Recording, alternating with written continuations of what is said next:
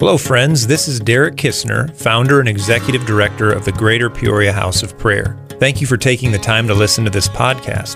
Whether you're hearing from me, my wife Mandy, or a trusted leader, it's my hope that it would serve you well in your walk with Jesus. Maybe you're listening at home here in Central Illinois, maybe in your vehicle, or even somewhere on the other side of the world. However you're tuning in or wherever you are, it's my prayer that what you hear helps you to love God, His Word, His Spirit, His church, and the people you interact with each and every day. Thanks again for listening, and may the grace of God fill your heart as you listen to the following message. Tonight we're going to do a Q&A panel with Pastor John and Pastor Ben. We've gotten to hear some really rich stories and truths the last couple nights. I've gotten to take it all in. It is on our website, or it'll be on our website on Monday. The messages will be, or you can look on Facebook, and the videos are there if you want to catch up. But wanted to squeeze some more knowledge out of these men of God. So, Bob, why don't you come on up? This is Bob C. Bob is former pastor, many, many decades of faithfulness in his own right. And so, let's hear it for Bob. And Bob's going to help me moderate because he's going to make it a good panel, actually. And so we're going to kind of go back and forth and ask questions. Pastor Ben and John, come on up. You're going to have the middle seats. Yeah, we've only got the one mic to record everything, so we're just going to kind of pass it down the line. And sort of the format, I'm going to get my little cheat sheet here. The format is I'm going to ask a question, and then I'll hand it off to Pastor John to take a minute or two just to answer that. Then Pastor Ben, you'll kind of do your answer, and then Bob, you'll have the next question. And we'll go back and forth a couple times. Then we'll open it up to some questions out here. So be thinking of like something that you can stump these really wise men with. Like what, can God make a circle big enough that you can't fit in or something like that? I don't know. Just think of something to stump them. And then also, if you're on the live stream and you have a question, we'll try to even take some of those. And Brother Adam, maybe you can sort of monitor if we get some real good ones. All questions are good questions, unless they're not. No. That's why I'm not a teacher. But I've got a few queued up, and then I just wanted you all to know sort of the format we're going to go with. So if you do have something, we'll kind of toss it your way, so just be thinking of something.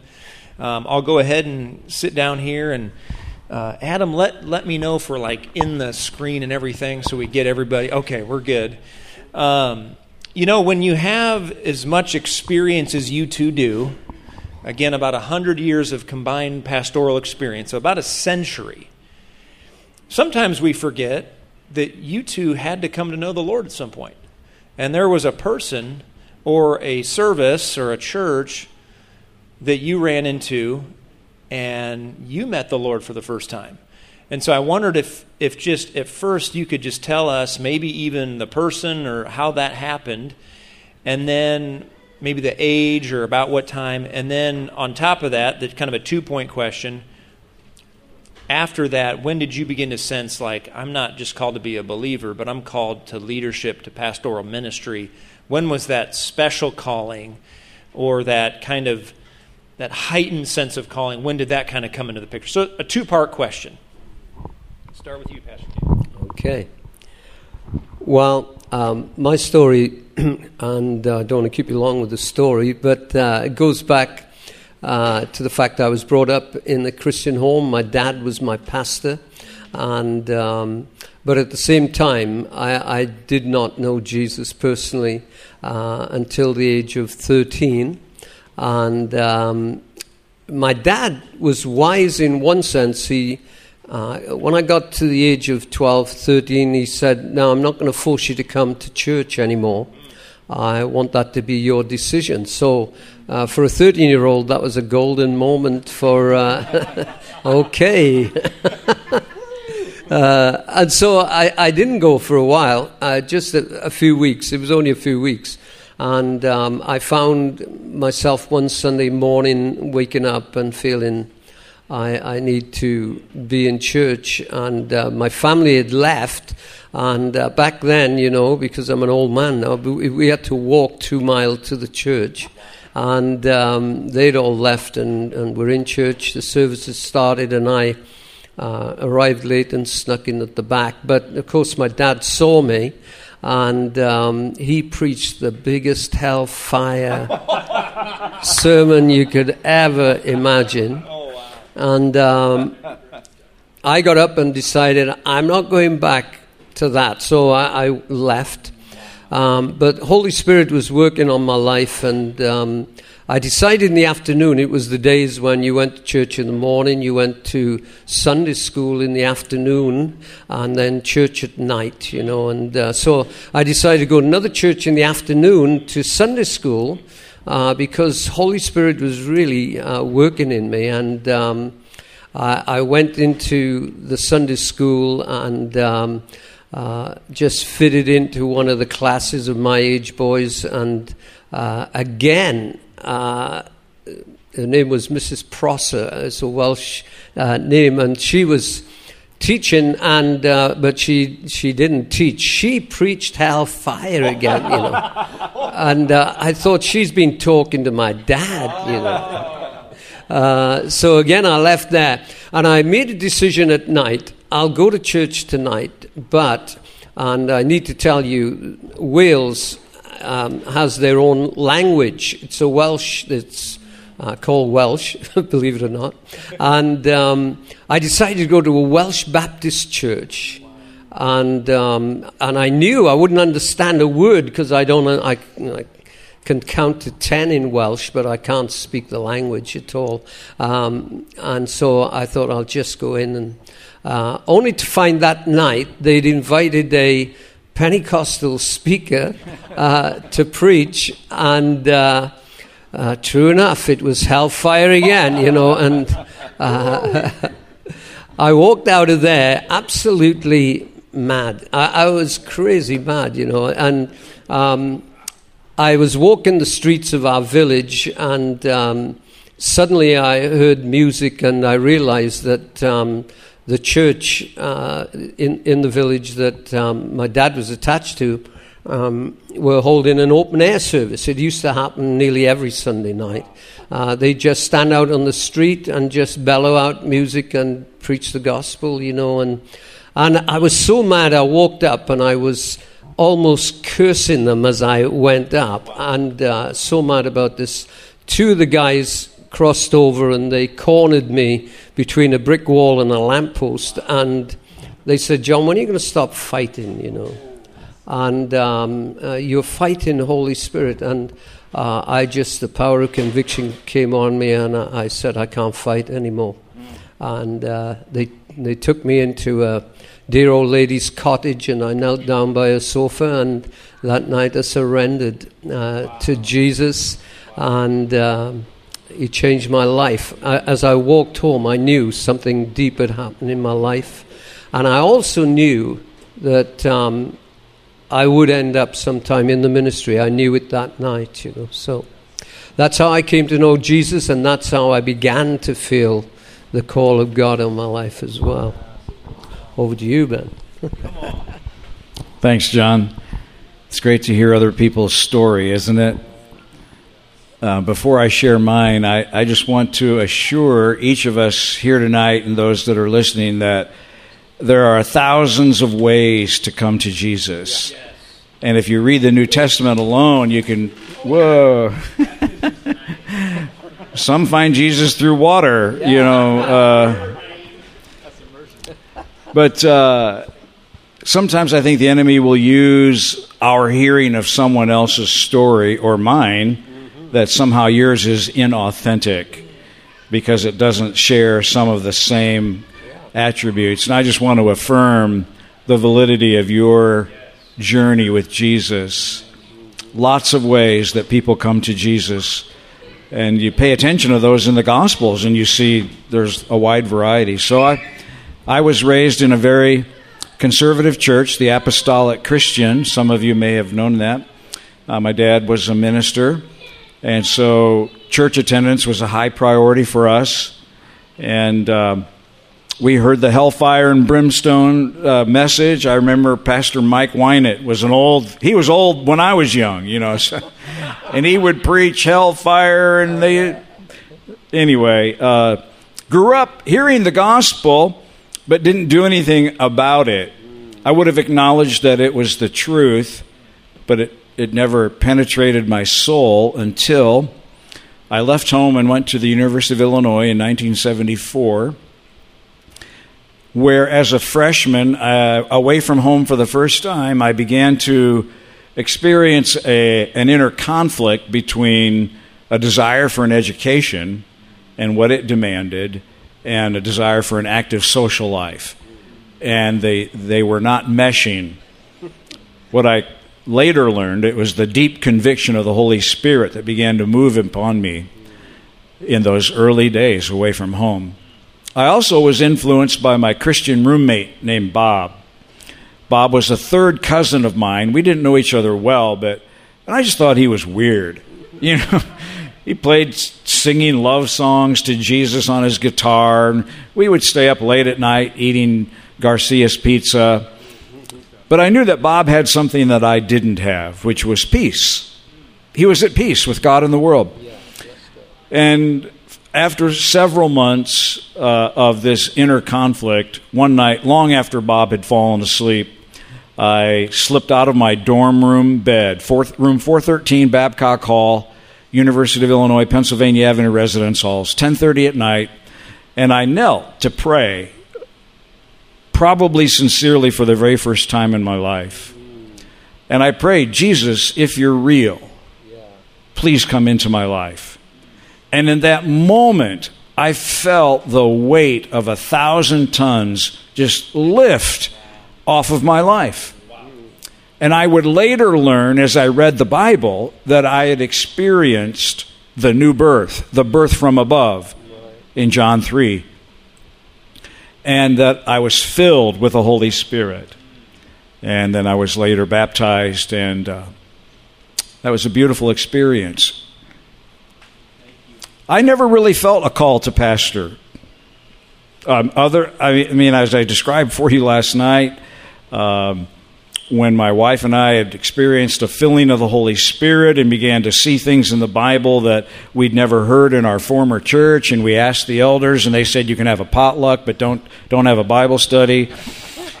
It just made us a little hungrier. And anyway, we started a little Bible study, and the Spirit of God was moving, and we had moved back here to Peoria after graduation. And I heard the Lord say through the text in Hebrews 11:8 that we were to return to Champaign. That was as much as of divine guidance as we'd received.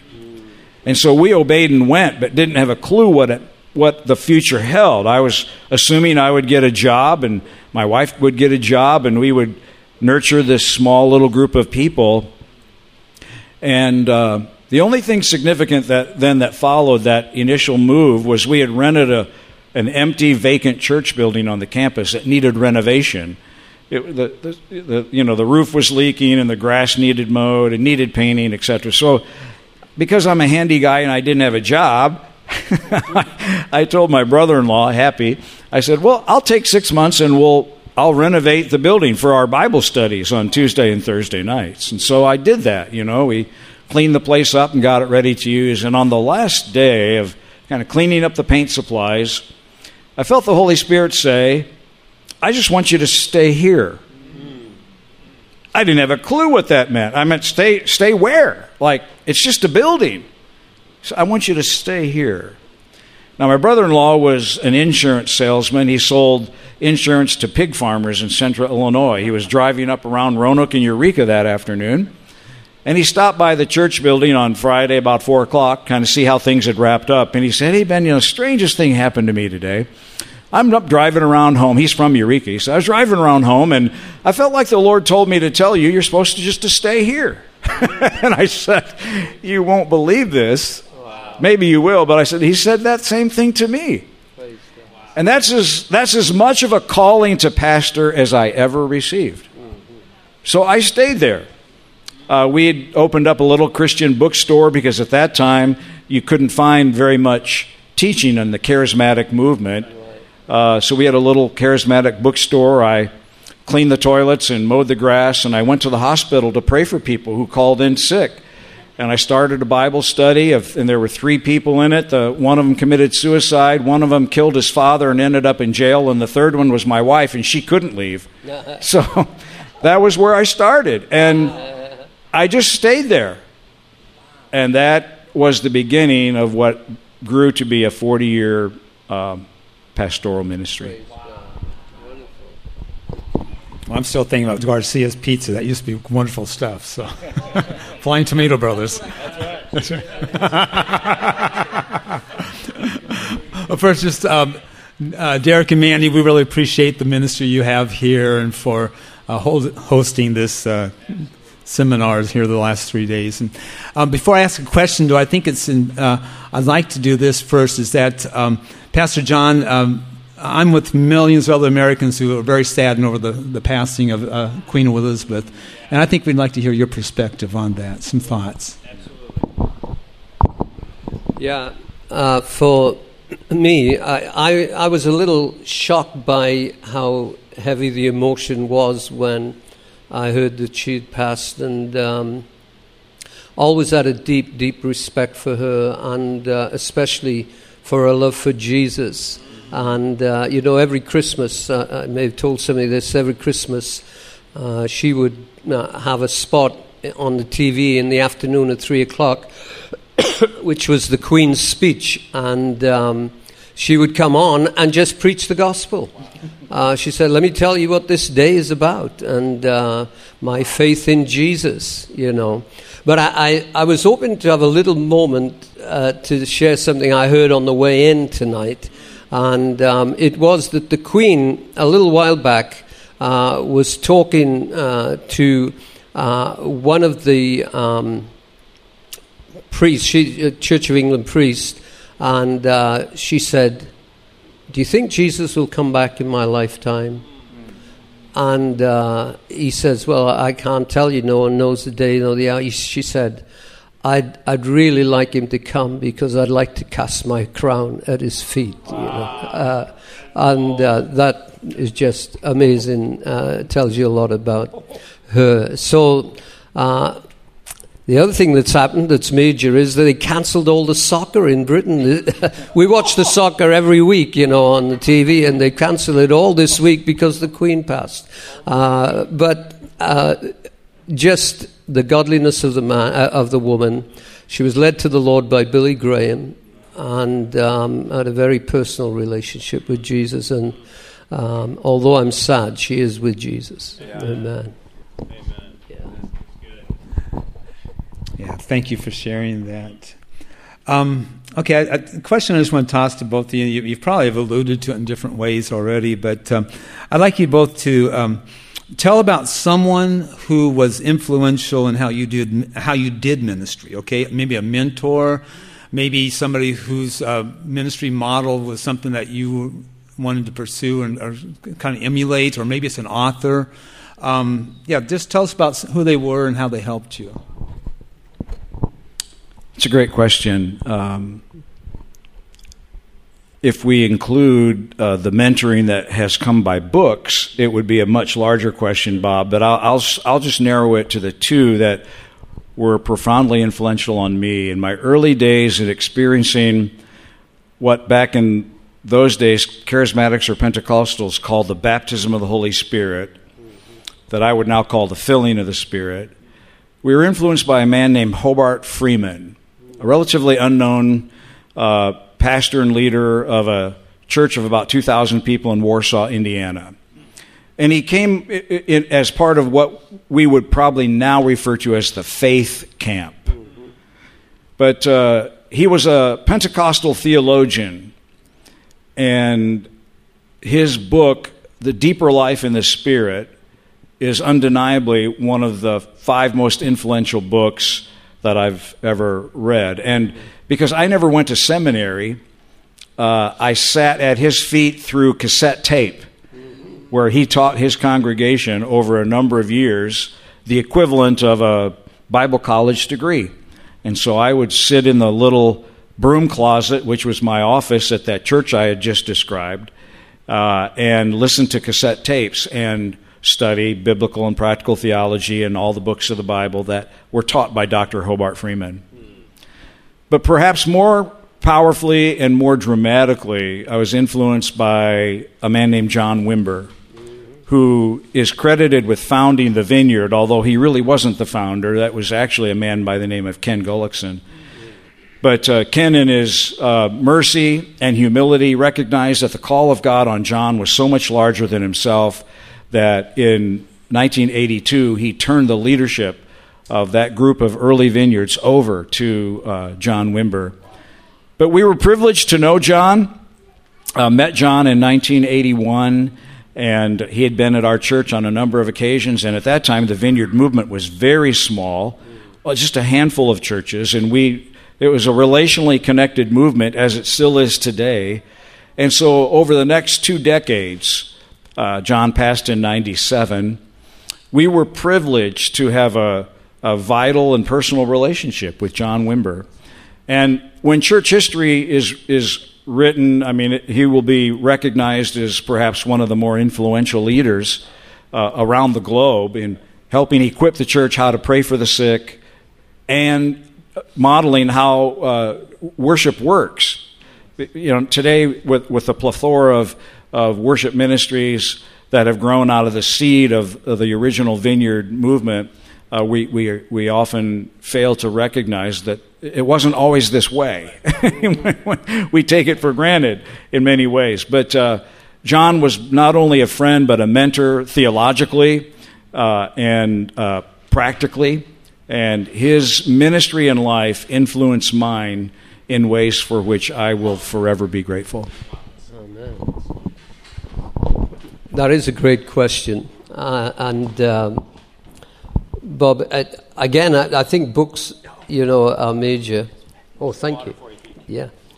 Books, and so many books, really. But the book that changed my life, and I didn't read this until 4 or 5 years ago, but I've always suffered with this inferiority complex, a feeling that I didn't fit, mainly because my education, I had nothing, but I found it difficult. I found it great being among, can I use the word, normal people, but when I was amongst pastors, I felt I didn't match up. So I suffered with that for many years, but then I read a book by Henry Nouwen, who was a Roman Catholic priest, actually, and he wrote a book, The Return of the Prodigal Son. And it is the best book that I ever read, and that changed my life in many, many senses. But then I could talk about lots of other people. But the one guy that stands out to me is a guy that never wrote a book, but was an apostle. His name was John Phillips. He was on the Executive Council of the Assemblies of God in the UK for many years, and but also he used to go on these mission trips into the Amazon jungle. And if you go down to the Manaus area, which is at the entrance of the Amazon, and you talk to them about John Phillips, they stand in awe because he just went up into the jungles, and he'd come back home and he'd write articles in the Assemblies of God magazine, just telling. It was like reading the trips of the Apostle Paul. It was just awe-inspiring. Well, I got to this church, the church before I came over here, and I'd been there a little while, and we had something of some success there, and the thing started to grow.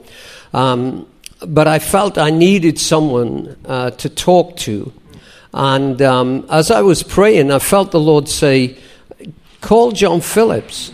Well, because of my inferiority and also because of who he was and the standing that he had, I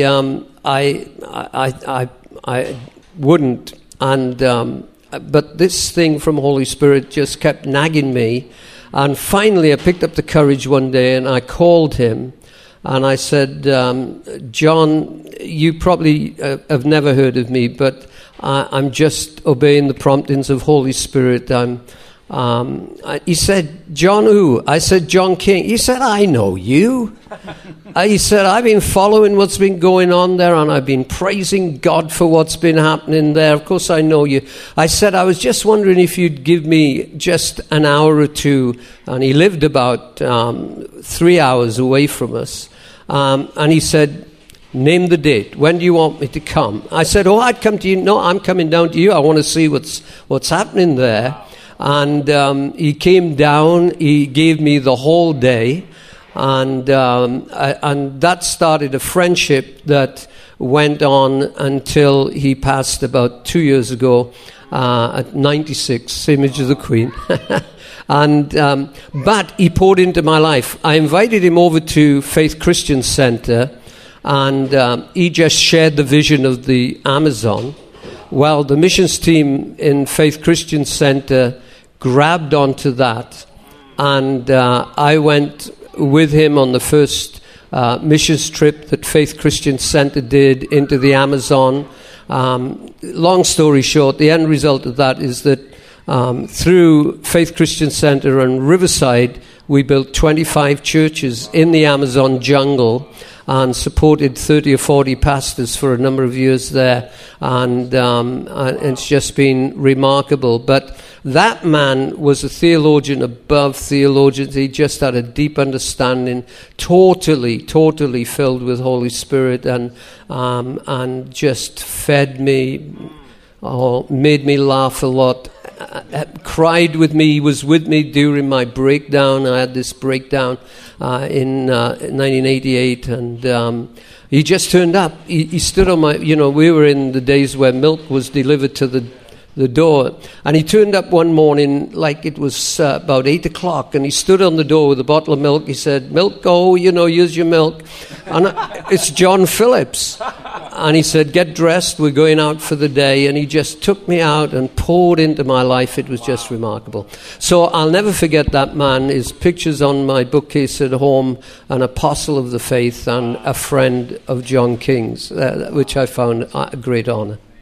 Amen. This is good so far. I think I'll ask another one, then Bob, you'll do one, and then just be thinking. We'll turn it out to the masses out there. But so your responses have kind of put a few more questions in me, and so this next one would be about the role of the Holy Spirit in your life and ministry. I think the older I get, the more I pay attention to trends, and how the church is in the whole world, what's the church doing? And it seems as if the Spirit-filled churches, or the churches that are really wanting to go after Holy Spirit, they're growing. They're becoming more influential. And churches that aren't, they're not growing. It seems like that divide is out there based on what I've read. And I know both of you would say, I've been filled by the Spirit, that's an important part of my life, but could you just maybe even share your philosophy about that, or how the Holy Spirit has helped your ministry or helped you personally, or just wanted to hear just a couple minutes on that, because I know that's maybe an issue for a young leader as well. If I do the Holy Spirit thing, will people leave my church? Because it's, people might think that's weird. But really, I think that's the way we need to go. But I want you guys to touch on that. Yeah, another great question, and I'll use John Phillips for an illustration on that in a moment. But for me, the whispers of Holy Spirit have directed my life, and it's been more for me, not with a shout from heaven, but a whisper from Holy Spirit. And it's just been an amazing journey in that way. I do believe that we come through different times. I think the charismatic move of God in the 80s and 90s and late 70s into 80s and 90s was very, very significant, and was thrilled to be a part of that, But I also know that culture changes, and it does affect us whether we like it or not. And this is where I'll tell you what John Phillips. I was talking to him. There was huge things happening, culturally, and changes that were happening in the church. And I said, John, how do you work out which way you're going to go? And I said, well, he said, the one thing that I do believe in, and a lot of people hate this word, and a lot of charismatics hate this word. It's the word balance, okay? And, a lot of people don't like that word, but I like it. And also he gave me another word, and the word was wacky. He said, I stay away from the wacky. I keep in a balanced way. But this one thing I do, he said, I was down at the beach, and I was watching surfers in the sea. And he said, I noticed that they didn't always go with every wave. They watched the sea, and they saw the wave that they knew would carry them. And he said they just got on that wave and rode the wave. And he said, I just watch what the wind of the Holy Spirit's doing and the waves that are moving. And he said, when I see the wave of God, the Holy Spirit, I get on the wave. And I don't go with the culture. I watch the wave, and I go where Holy Spirit is leading. It took me a lot of time to just pray that through and think that through, but that has kept me over the years not to go with any of the extremes, but to keep just watch the wave. There's a good wave you can really get on. Yeah, that's good. It's interesting, John, that your mentor said almost the same thing as mine. John Wimber, in our early walk, would tell us, based in the story in the Bible in Acts 2, where the Holy Spirit was poured out on the day of Pentecost, and there was a sound, an audible witness, a sound, there was a visible witness, tongues of fire, and the wind of the Holy Spirit blew. And John would tell us, you can't make the wind blow, but you can put your sail up and catch it when it's blowing.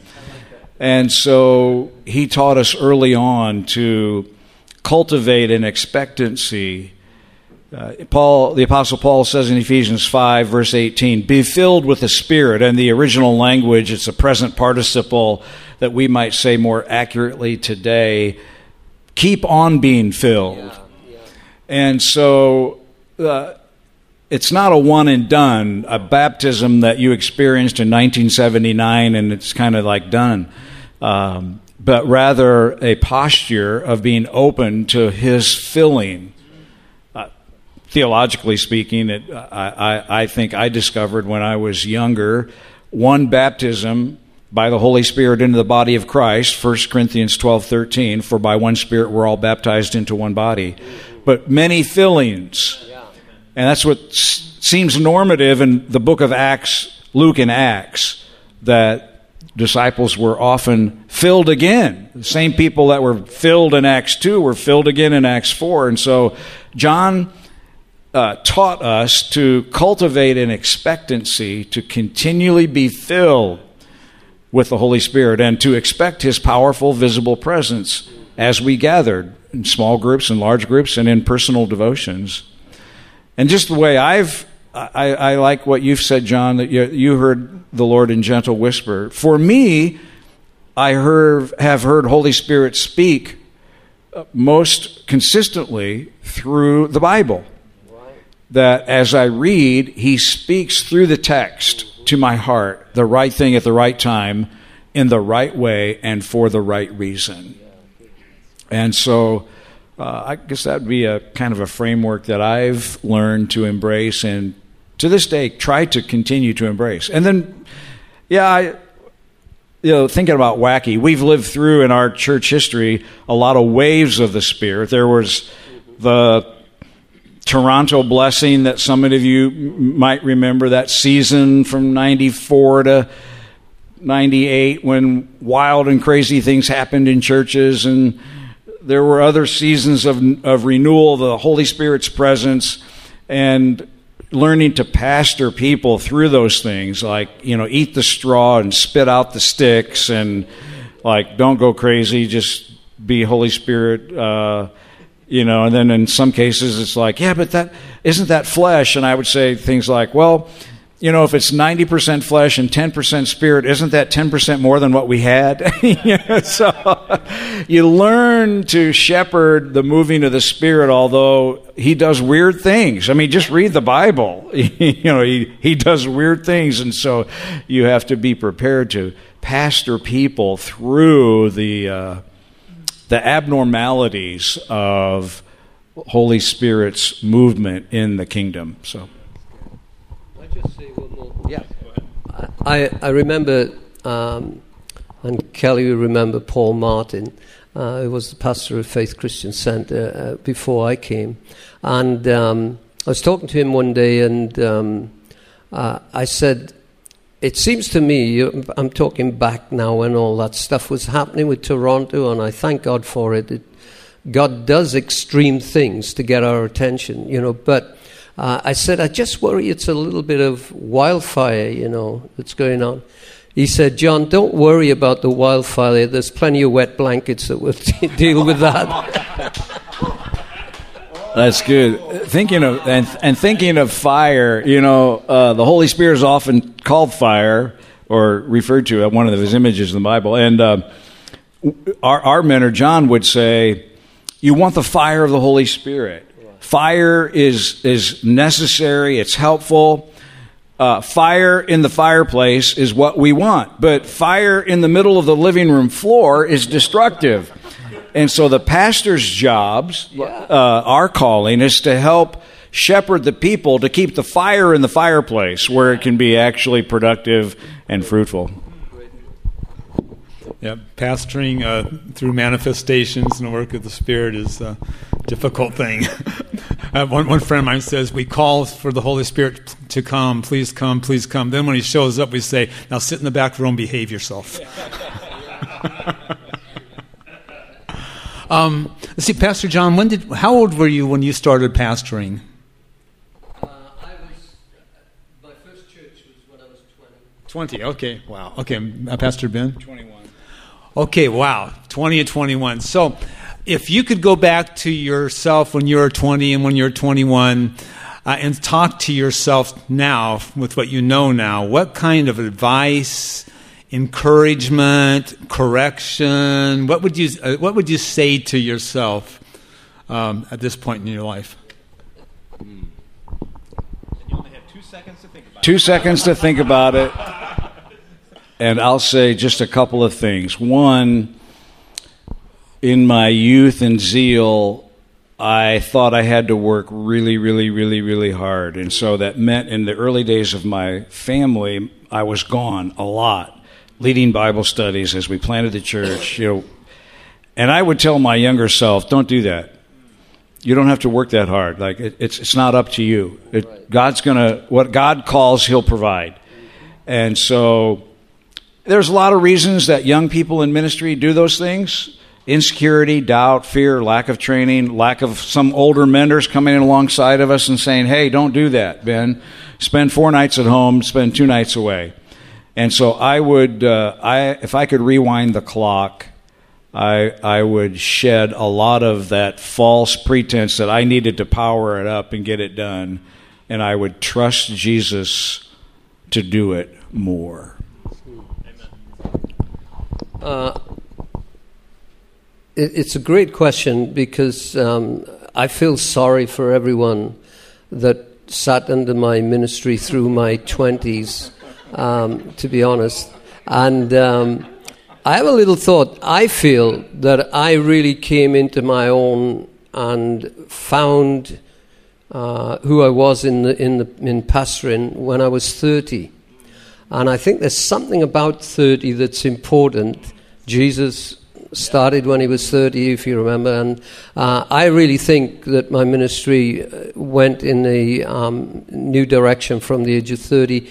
I probably wouldn't, I don't regret the 20s, but they were hard, difficult years in many, many ways, balancing young family and my own ego, as I told you the other night, and those were not the best years that I look back on. I don't have regrets, but I look back and I think those could have been handled differently. But that's a major thing that I would think, that when you hit 30, something happens. Yeah. Amen. Super good. Okay. Do we have any questions out here or potentially any comments that have been sent in? Okay. Anything? And you just say it real loud, and then I'll say it again in the microphone so folks can hear.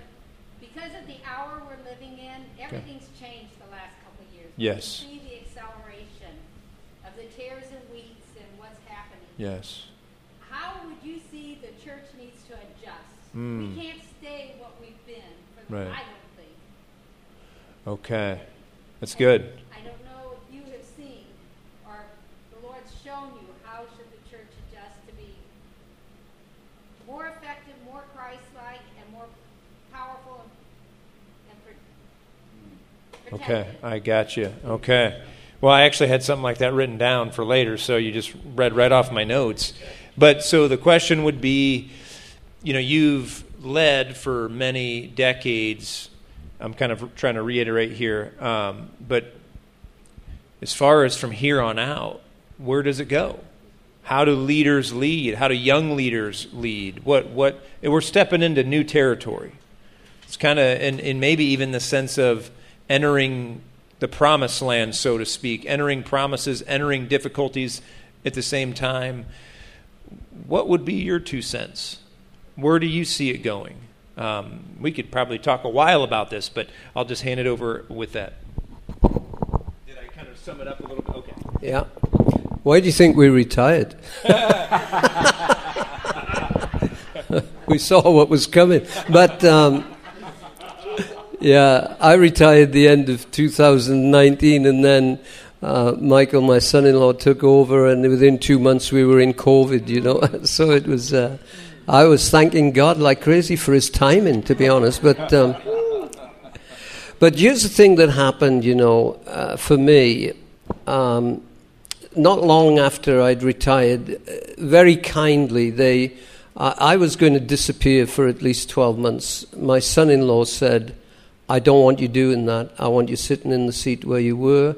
I trust you. You're not going to make trouble for me. I know who you are, etc., etc. And he very kindly said, I want you to stay, and which was good, actually, for my wife. She didn't want to go anywhere anyway, and even when I go out preaching, she stays. You can tell who she's enjoying now. But I sat in a service, and Michael was preaching, and I said to the Lord, he's speaking a different language to me. And both in style and in language, he is totally different to what I am. And in his vulnerability, a huge vulnerability that resonates with people. And, pastors... You heard me say this, they attract 10 years older than them and 10 years younger.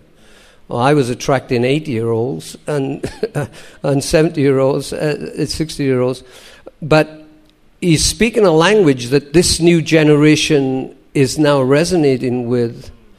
And I think there's change. Now, it wouldn't be the spirit-filled environment that we've been used to, in our charismatic roots, and et cetera, but Holy Spirit fills the room, and people are streaming to the altar to know Jesus. So, the key, I think, as well, going back to the thing about Holy Spirit, is that if Holy Spirit is active, people are getting saved.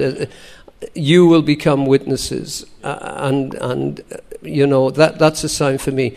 I believe that there's great change that has got to happen. We've got to ask the question, are we just shepherding people who are shepherds, in the sense they are mature, and you're getting a crowd of people that have been in church all their life, and they hop around churches in Peoria. They hop around like rabbits, all right? It's a crazy thing that happens. But, or are we doing what God wants us to do and stepping out of our comfort zone, to be what God wants us to be right now?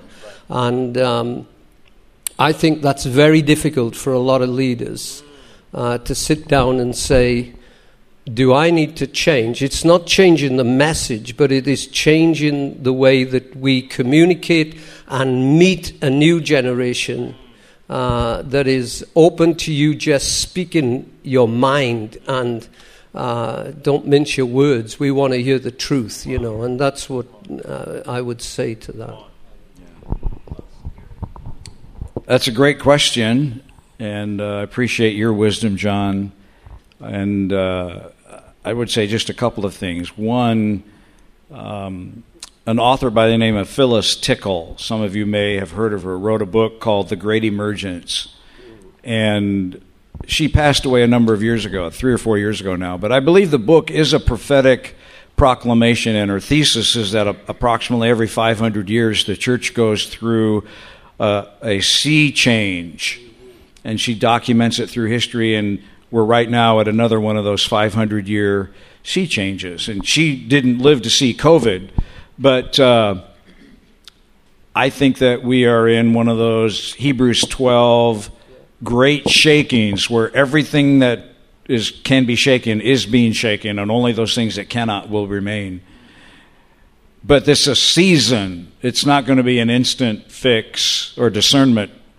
And I think that we will engage in keeping our message true, as John just declared. The church's message isn't changing. Jesus Christ, Him crucified, death and resurrection.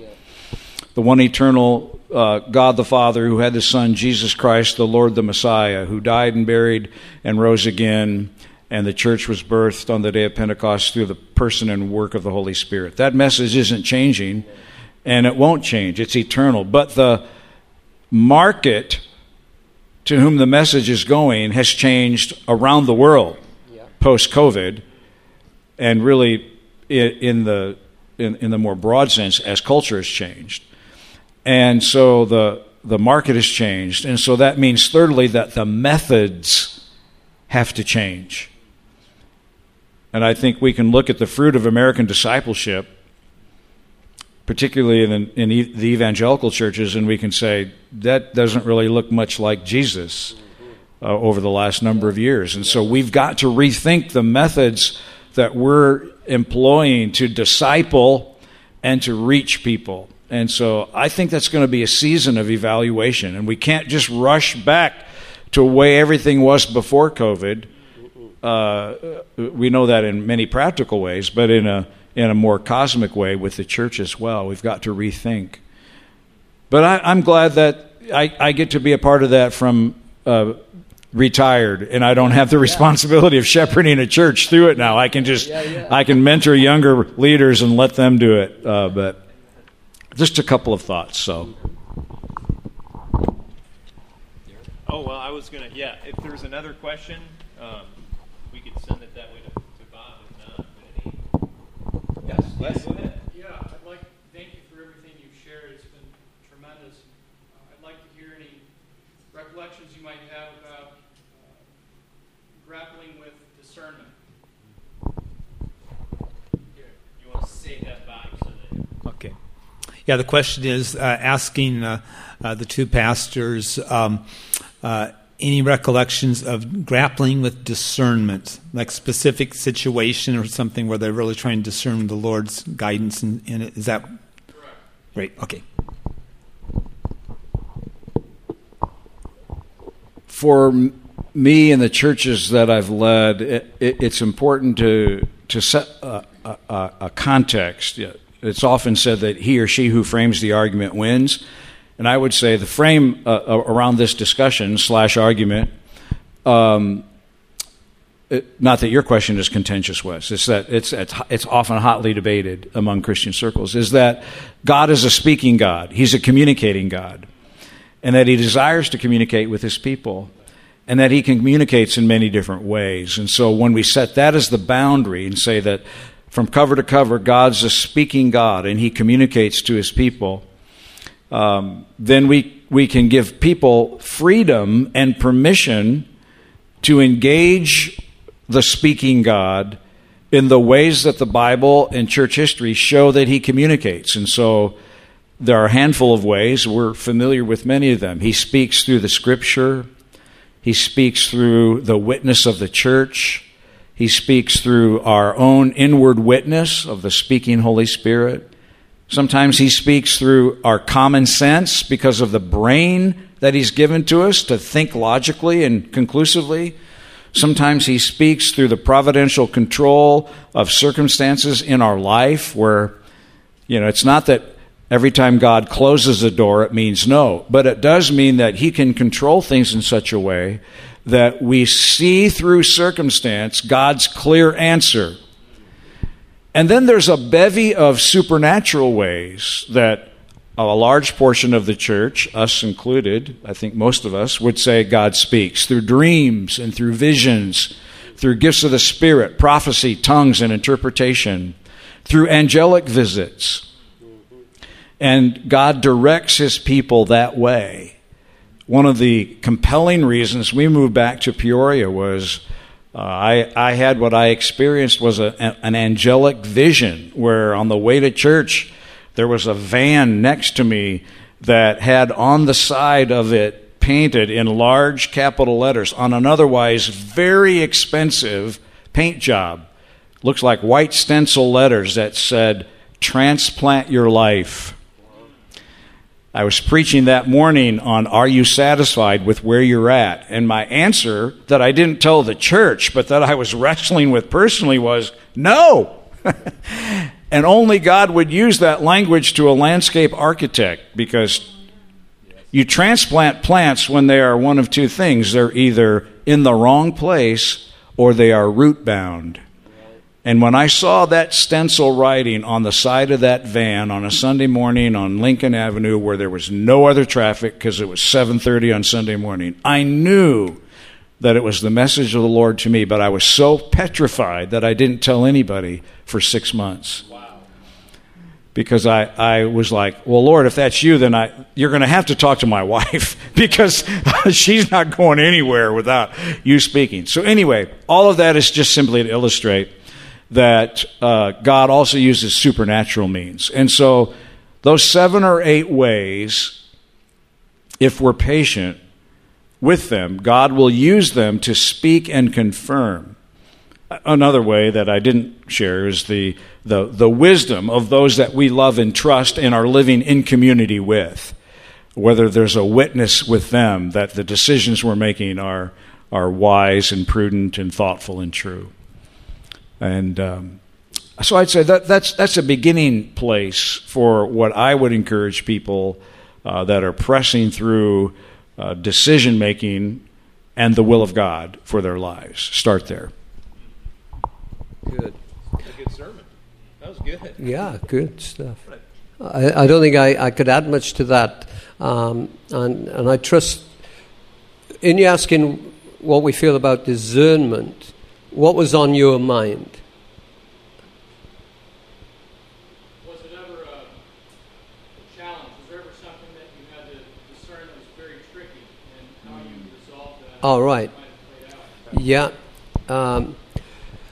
Yeah, I've had a lot of interesting moments in my life where I've had to discern things quickly. This is just a funny story that happened. You may have been there, Kelly, or Michael may have been there. But I was at Faith Christian Center, and I'm preaching one morning, and a guy stood up in the congregation and shouted out, "I am Jesus Christ." See, yeah. And so I just stopped, and I'm thinking, now how do I handle this? Do I cast the devil out or what? But suddenly I found myself saying, Jesus, sit down. And he just sat down and we carried on with the service. So it was very good. Yeah. But coming back to that, my to-go place when I'm trying to discern exactly what I want to, where I want to go, is, and I just go back to my call to America. That was a major moment for me because I didn't know where I was coming. I thought I was going to Chicago, and it was 3 hours away from Chicago down here.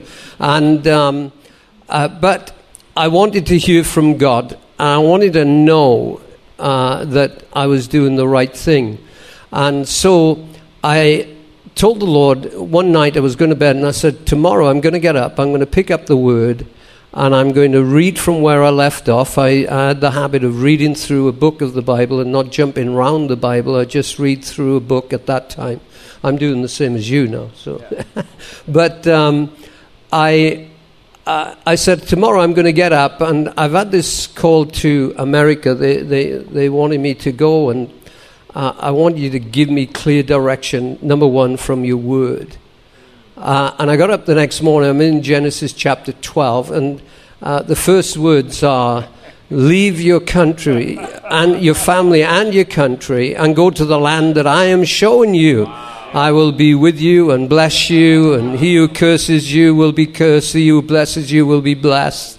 And I said, okay, I hear you. But again, I wanted to hear from John Phillips, my mentor. I talked to him about it.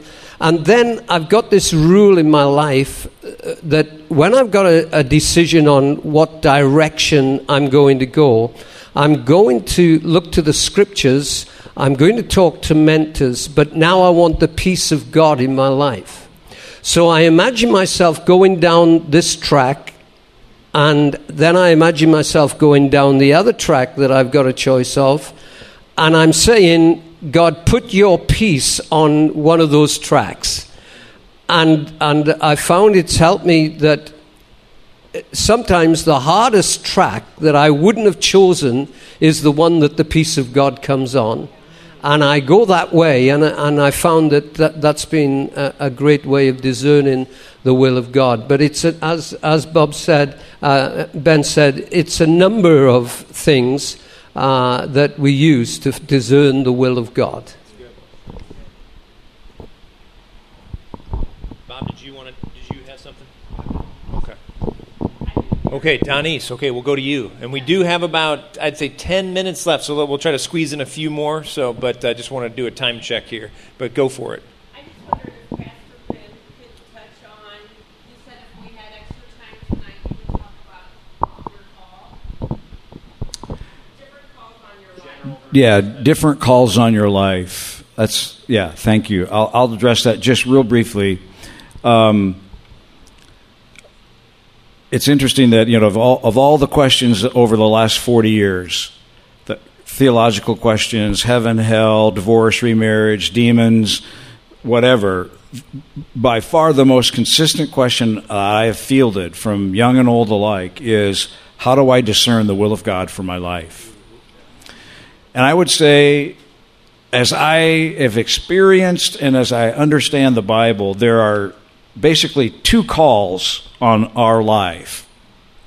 The first is a call to a full-time disciple.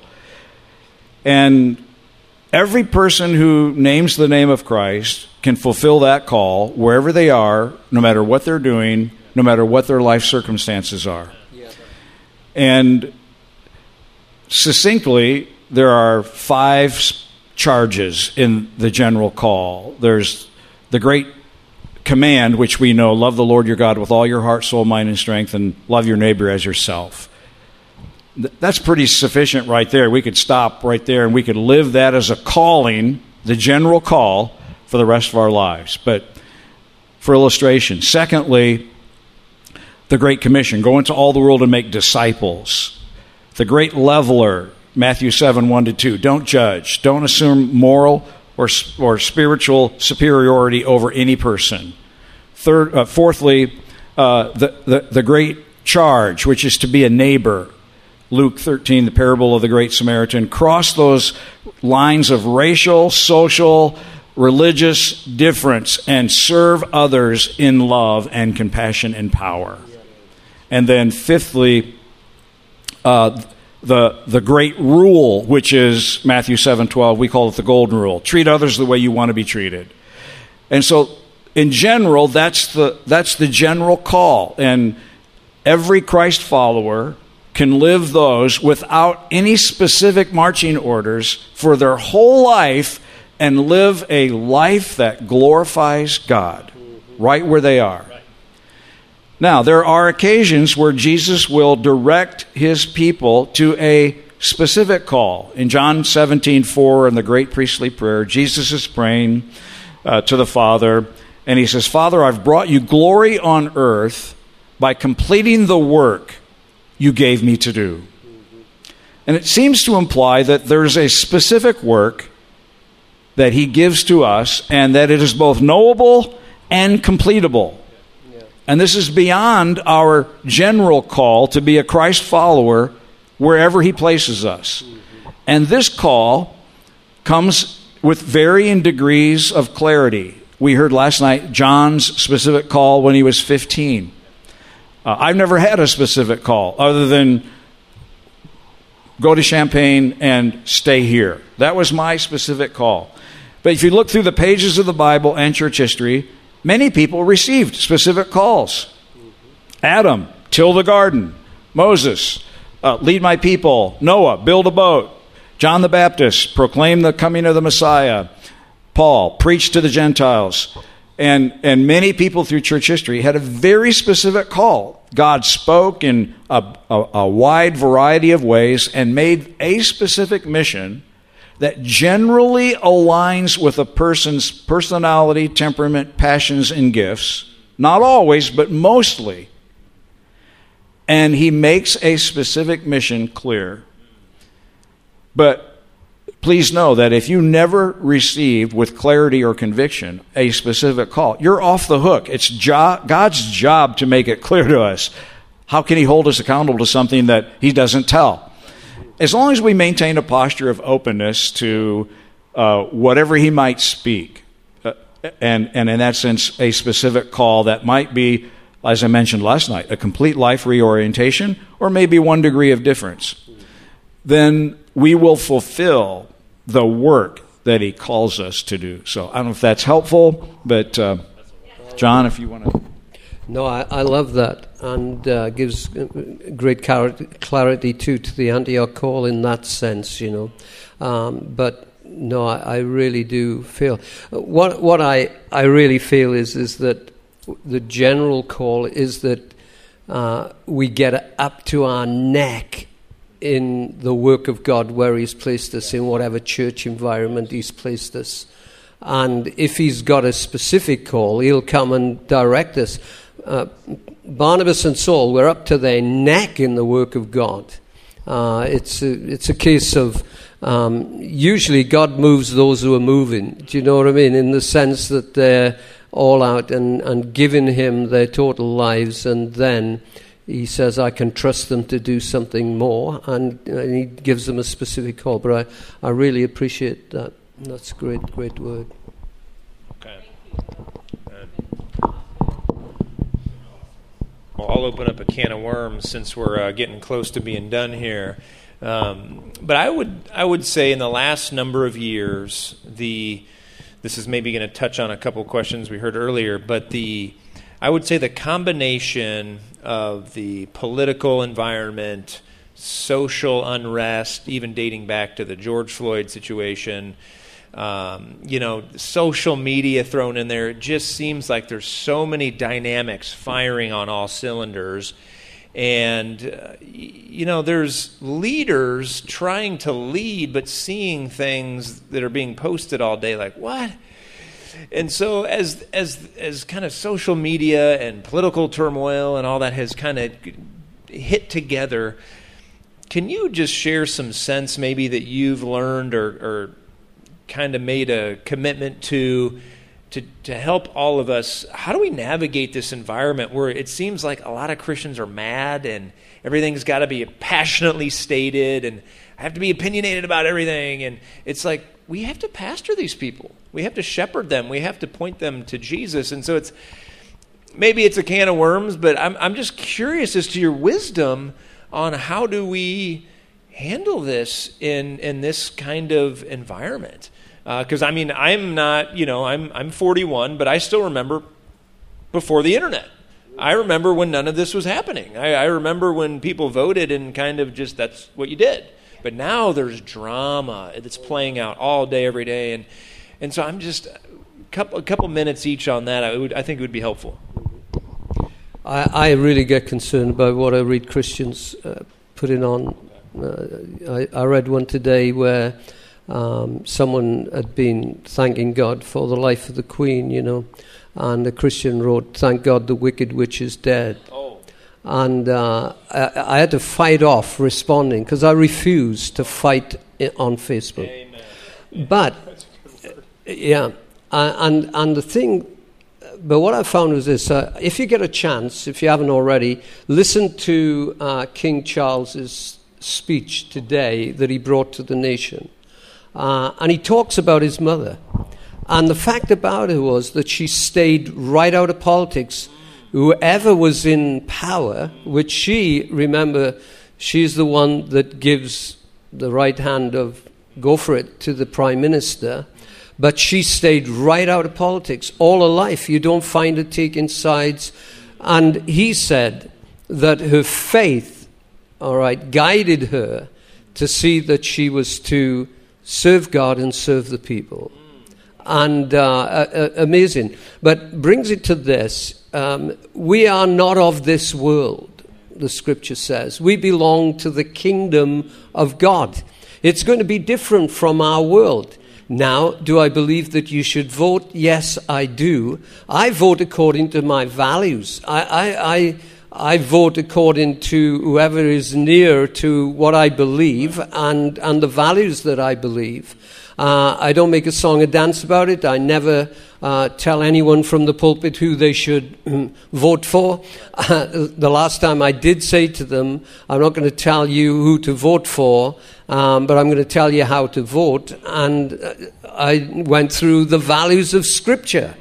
And I said, these are important things, but the way you vote, I'm not telling you. I said there are good Democrats and there's good Republicans, and the Lord will show you who's holding the right values. I don't believe that it's our place to get involved in all that, and all the conspiracy theories I feel are distractions to the church. And I've wrote privately to some people who have put some stuff on Facebook, and I said, I want you to understand, I'm asking you to be careful what you're putting on Facebook, because my unsaved family are reading what comes up on my page, and I'm not happy by some of the things that you've been saying. Wow. And every one of them has wrote back and apologized and said, I'll be more careful. But I think that's the best line to take, All right, that's great. Well, it certainly is a different day today, Derek, than it's ever been. But I can imagine in some ways our parents and our grandparents and our great-grandparents felt the same way. Yeah. And so we've got to learn how to swim in the new water. Mm-hmm. And, at both a church level and a personal level, I encourage people to try to have a big tent. Because people have disagreed on theological issues since the church started, right? And we bump up into that in Acts 6, and then in Acts 15. They're already divided and having to pull councils together and figure out what's truth and what's the best way forward. And so it shouldn't surprise us that there are difficulties. What is maybe more surprising today is just the bitterness and the anger and the rancor that is present, and that people feel in some ways in our culture an explicit permission to just go for. And so I've encouraged our people to say, respect, when you're engaged in dialogue, we often approach it upside down. We want to debate the issues, and we don't really listen and understand, and we certainly don't value other people. Flip the triangle upside down and start with the premise that all people are created in the image of God and are worthy of respect and dignity. Yes, amen. And then, secondly, seek first to understand. Like, as you are engaging in dialogue or discussion. And then, thirdly, share your perspective. But work hard at Romans 12:18, which says, as much as is possible, live at peace with everybody. And I think, frankly, the church has kind of misunderstood Ephesians 4, where we kind of quote, speak the truth in love. I think if you look at the context of Ephesians 4, what Paul wasn't doing was saying, I give you permission to beat people up with the Bible. Because if you read the context, speaking the truth in love has to be dealt with, verse 2, in love and respect and humility. And we kind of miss that as we're going to straighten people out. And I don't know that it's really our job to straighten people out anyway, unless a person has a particular special call in a special way. Our job is to love people and serve them in Christ's name and bring God's kingdom to them in the ways that God knows they need. Amen. And so I try to keep the picture framed larger, and hopefully that helps a little. So. Very helpful. Okay, all right. I think we'll begin to wrap up here. I'll take that. I think what I'd like to do in just the last couple minutes is just, if we could, just the person next to you or across from you, if we could, I'd like to just close in prayer. And maybe even Pastor Ben, Pastor John, could you pray over us just to officially close out this 3 days? I sure wish we had way more people, but I think the right people have been here to hear your wisdom, and I so appreciate your long faithfulness and your willingness to share a lot of it this past couple days. And before I have you pray, though, I keep having come back to me this thought of Moses, and I feel like I need to share this, so let me do this. Just humor me for a moment. But Moses, when he was 40, he thought he was called. Made a bunch of mistakes, but when he was 80, then the call came. And I guess I felt, not that age is going to exactly align with you guys, but I felt that I should share this with both of you. That, you're closer to 80 now than to 40, but I feel like you're going to step into more impact and leadership than maybe you've thought. Not that you're going to have to do more or unretire. I know you both keep them busy with retirement. But I just felt like, just as Moses, culturally we'd say, oh man, he's 80. Whoa, it's getting time to phase out. He was just getting started. And so I just feel like there's something there where God says there's more. And I don't know what that... I want to be around till 120. Yeah, so what I'm saying is it's till 120. No. But I just wanted to share. I just felt the kind of, maybe that was the Lord just... He's going to keep using you too. So thank you for how you've been faithful, and please pray for us as we close out tonight. Yeah. We want to thank you too for putting this on. It's been, to be honest, Ben and myself, we're not worried about the numbers. We believe the Lord gets in who He wants in, and I just appreciate, especially those who have come every night. That's been terrific, and it's been a great time. And don't be discouraged from doing it again, because of numbers. Don't get worried by the numbers. All right, shall we pray? Absolutely. Amen.